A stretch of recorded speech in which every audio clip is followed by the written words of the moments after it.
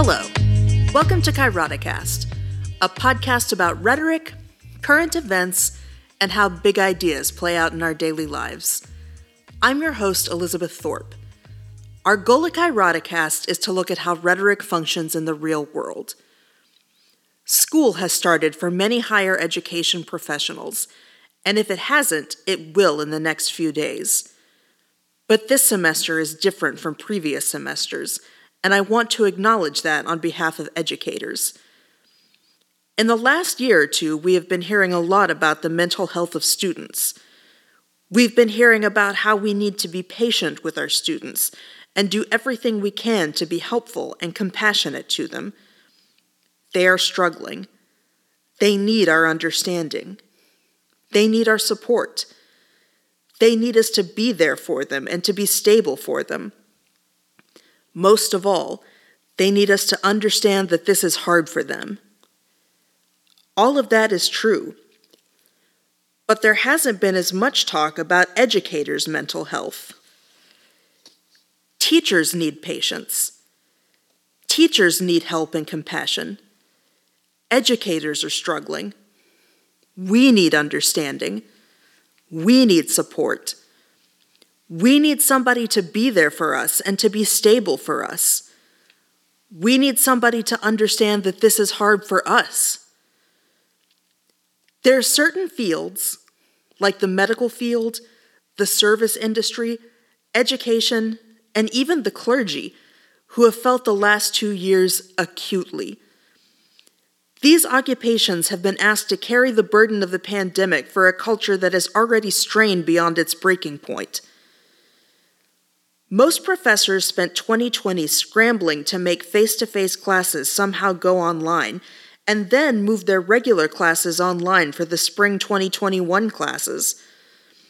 Students across the nation were out of traditional class for almost a year. So when fall 2021 rolled around and students were back in the classroom, we knew there would be a period of readjustment, but we were unprepared for just how steep that would be. Let's consider what happened at the K-12 level. According to Jessica Dickler, after a year of school closings and distance learning amid the coronavirus crisis, more than half of public school K-12 teachers said the pandemic resulted in a significant learning loss for students, both academically and from a social-emotional standpoint, according to a report by Horace Mann. Data from the Centers for Disease Control and Prevention also suggested that virtual learning might present more risk than in-person instruction related to child and parental mental and emotional health and some health-supporting behaviors. The pandemic has taken a toll on our students from an educational perspective, but there are a lot of other impacts happening, said Kelly Rue, an education advocate for Horace Mann, as well as a former kindergarten teacher and a mother of 3. Dickler continues, nearly all, more than 97% of educators reported seeing some learning loss in their students over the past year when compared with children in previous years, and a majority, or 57%, estimated their students are behind by more than 3 months in their social-emotional progress, Horace Mann found. Some teachers suggested these setbacks could be addressed by adding on summer sessions or bringing teachers' aides into the classroom for one-on-one or small group instruction. Still, nearly 1/3 expected more students will need to repeat a grade. The Voice of the Educator study polled nearly 1,000 educators, including public school K-12 teachers, administrators, and support staff in February and March 2021. A separate study by McKinsey & Company found similar results worldwide. The majority of teachers from 8 different countries said that remote learning is a poor substitute for being back in the classroom. The US and Japan gave distance learning the harshest scores overall, with a majority of teachers ranking the effectiveness only slightly better than skipping school completely. Now, there are things that must be taken into account here. Most educators are not trained to provide online education and did not receive the support they needed to produce quality online education. There are a number of defenders of online education who argue that we cannot assess online education based on 2020 and 2021 because that was not online education. That was triage. But the point remains. When students came back from a year away, they had forgotten how to be students. And that is true for college students as well. As my colleagues and I said with a certain amount of tongue-in-cheek, our students had forgotten how to college. But it wasn't funny. It caused chaos and stress for everyone. It didn't matter how clear you made the instructions. Assignments were baffling. Deadlines were a joke. The idea of doing the reading or the assigned work was laughable. I had one colleague who told her classes she would accept any work up until the final, regardless of what the due date was. She would accept all late work. She hardly got any work throughout the semester, and the last week of class she was getting up to 40 assignments a day turned in because her students were trying to do the entire semester's worth of work in a week. That sounds absurd, but it is not a unique circumstance. We all had stories of students who didn't turn in anything throughout the semester and then tried desperately to cram all of it into a few days at the end. And because we have been told over and over again to be understanding and be flexible, some of us let them try. It was, of course, no surprise that these students struggled mightily. Then there were the mental health issues we had to contend with. Our students were hanging on by a thread, and we were the nearest scapegoats. Our students took their frustrations and their worries out on their professors because their professors were the obvious bad guys. We were asking them to work and imposing what seemed like arbitrary deadlines on them and seemed like we were demanding the impossible in extreme circumstances. So they took all their worries and their fears and their anxieties and foisted them onto the nearest available target. And for many, that was us, their professors. This came out in emails, in exchanges about grades and assignments, and most notably in course evaluations. But in a way, it's hard to blame them. Were we the bad guys? The world was falling apart. COVID was worse than when school shut down originally. The Great Resignation was sweeping through the nation. Their families were being affected by disease and financial problems. The country was split by arguments over masks and vaccines, not to mention the threats to democracy that were haunting us. And we were asking them to write papers? Do math homework? We were the tools of capitalism at its worst. Hey, society is crumbling all around you, but the most important thing is for you to be productive. How is that manageable? I mean, we were barely making it, and we were asking our students to be Herculean in their efforts as well. We were all caught up in this dreadful cycle in which we were demanding the impossible of each other and being frustrated when the other couldn't produce, when production was exactly what needed to be critiqued at that point in time. We were also frustrated with each other because capitalism had us caught in an unending and impossible cycle. So now we're staring down the barrel of spring 2022. We've been back and we've seen what it's like here. We've had some time to feel each other out. And we are anxious. Professors across the board are dreading going back to school this spring. The fall was so hard. Educators on Twitter and on all manner of social media are talking about their angst about the spring. Professors who usually find teaching the most energizing part of their jobs find themselves worried and wanting to avoid the classroom. One of the best teachers I know told me she has already given up on this semester. She hasn't even started yet. All of this sounds a little hopeless. But even when things seem completely futile, When this all seemed so pointless, there were reasons to hope.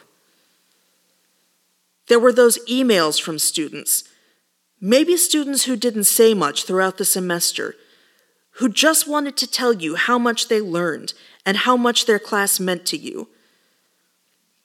There were those final projects that just blew you away. Those papers or videos that went so far and away above your expectations that it just about made you cry. These kids who worked hard all year and then in the end did something so impressive that you wanted to tell everybody you knew how amazing they were. And it felt so good because not only did somebody get it, somebody excelled at it. But just as fulfilling were the kids who struggled all semester and at the end pulled it off with a solid passing grade, and you know they were proud of it. And you were proud of them too. Because you know they worked just as hard as those A students, and you think they deserve just as much accolade. All of these are small things, but they are things that remind us there is hope. Things will get better. Our students haven't completely given up on us, even if it feels like it sometimes. And I didn't come here today just to tell all my listeners that higher education has given up. On the contrary, this semester is just an indicator of how much educators are willing to fight for their students. Because the thing is, professors haven't given up. We recognize just how important it is to provide a sense of normality and stability to our students. We recognize just how important it is to be there for our students. And we recognize that even in the face of budget crises, enrollment crises, and attacks on education, our jobs matter. What we do is important. Last week you heard from Gina Updike-Terry, a teacher who is engaged with the fight for education at the K-12 level. This week you're going to hear from Jake Nickel, who is a lecturer at SUNY Brockport, who I asked to share his thoughts about what we do, and he was kind enough to send me a few words about not just what it is to be an educator, but specifically an educator in rhetoric right now. Jake says, despite its long history as part of academia, the study of rhetoric is often considered to be a field defined by abstraction. Much of what we discuss feels overly theoretical, our terminology esoteric, and our concerns inapplicable. However, the COVID pandemic has highlighted the tangible and universal impact of language and thus of rhetoric. Competing messages circulate the various news outlets we as a public count on for information. Politicizing language of the virus, vaccines, and protection guidelines have polarized the government and its people more than ever. Not only have these rhetorics impacted the physical health of us and our loved ones, but they have also complicated the way we communicate with each other. As such, now is of particular importance for our students to engage with the field of rhetorical criticism. To be a rhetorician is nothing more or less than to be a critical evaluator of the messages one consumes. This, of course, includes the core content of the message, but also the context in which it is delivered, its creator, its audiences, the channel through which it was deployed, its timing, and perhaps most importantly, its potential social implications. It is of paramount importance that we do what we can to give our students the tools to improve their communication literacy so that they can understand the ways that language, including that surrounding COVID, generates new and often mutually exclusive messages that have significant impacts on our lives. Only through this recognition and the ability to evaluate the intricacies of messages presented to us can we judge the information we received and make informed, reasonable decisions about how we should think and act. Ultimately, as scholars and teachers who believe in the power of language to define our understandings of ourselves, others, and our social conditions, It is our responsibility to discuss the ways in which messages could interact with conceptions of identity and have profound, tangible implications for our society. It is imperative to show our students how some of the more seemingly abstract and theoretical aspects of our discipline can help us achieve practical and actionable understandings of the world around us. Thanks so much, Jake. I know how dedicated you are to your students and how much they respect you. I really appreciate you sharing your thoughts with us. There's a lot going on in the world that makes all of our jobs hard right now. Educators aren't alone or special in that. But today I wanted to acknowledge the feelings a lot of us are feeling as we head into spring 2022. But I also wanted to remind us that just because things are hard doesn't mean they aren't important. I want to sign off with some words that mean a lot to me. Some of you know of my advisor, James Zani, who we lost far too early a few years ago. He penned this prayer for the first day of school that has always brought me some focus and peace, so now I am sharing it with you. Praised are you, Adonai, our God, ruler of the universe, who has made us holy with commandments and commanded us to engage in the study of the Torah. You have told us that the study of the universe and the humans who live in it is a way to worship you. Help us to remember with Rabbi Tarfon, it is not incumbent upon you to finish the task. You are not free to desist from it. Help us to remember with Leo Strauss, always imagine that there is at least one student in class who is superior in heart and mind. Help us to remember with T.H. White. The best thing for being sad, replied Merlin, beginning to puff and blow, is to learn something. That's the only thing that never fails. You may grow old and trembling in your anatomies. You may lie awake at night listening to the disorder of your veins. You may miss your only love. You may see the world about you devastated by evil lunatics, or know your honor trampled in the sewers of baser minds. There is only one thing for it then, to learn. Learn why the world wags and what wags it. That is the only thing which the mind can never exhaust, never alienate, never be tortured by, never fear or distrust, and never dream of regretting. Learning is the only thing for you. Look what a lot of things there are to learn. Thanks for listening to this episode of Kairodacast. We really hope you'll join us again. If you have feedback, we'd love to hear it. If you have questions, we'll try to answer them. If you have issues you'd like us to address, send them our way and we'll do our best to get to them.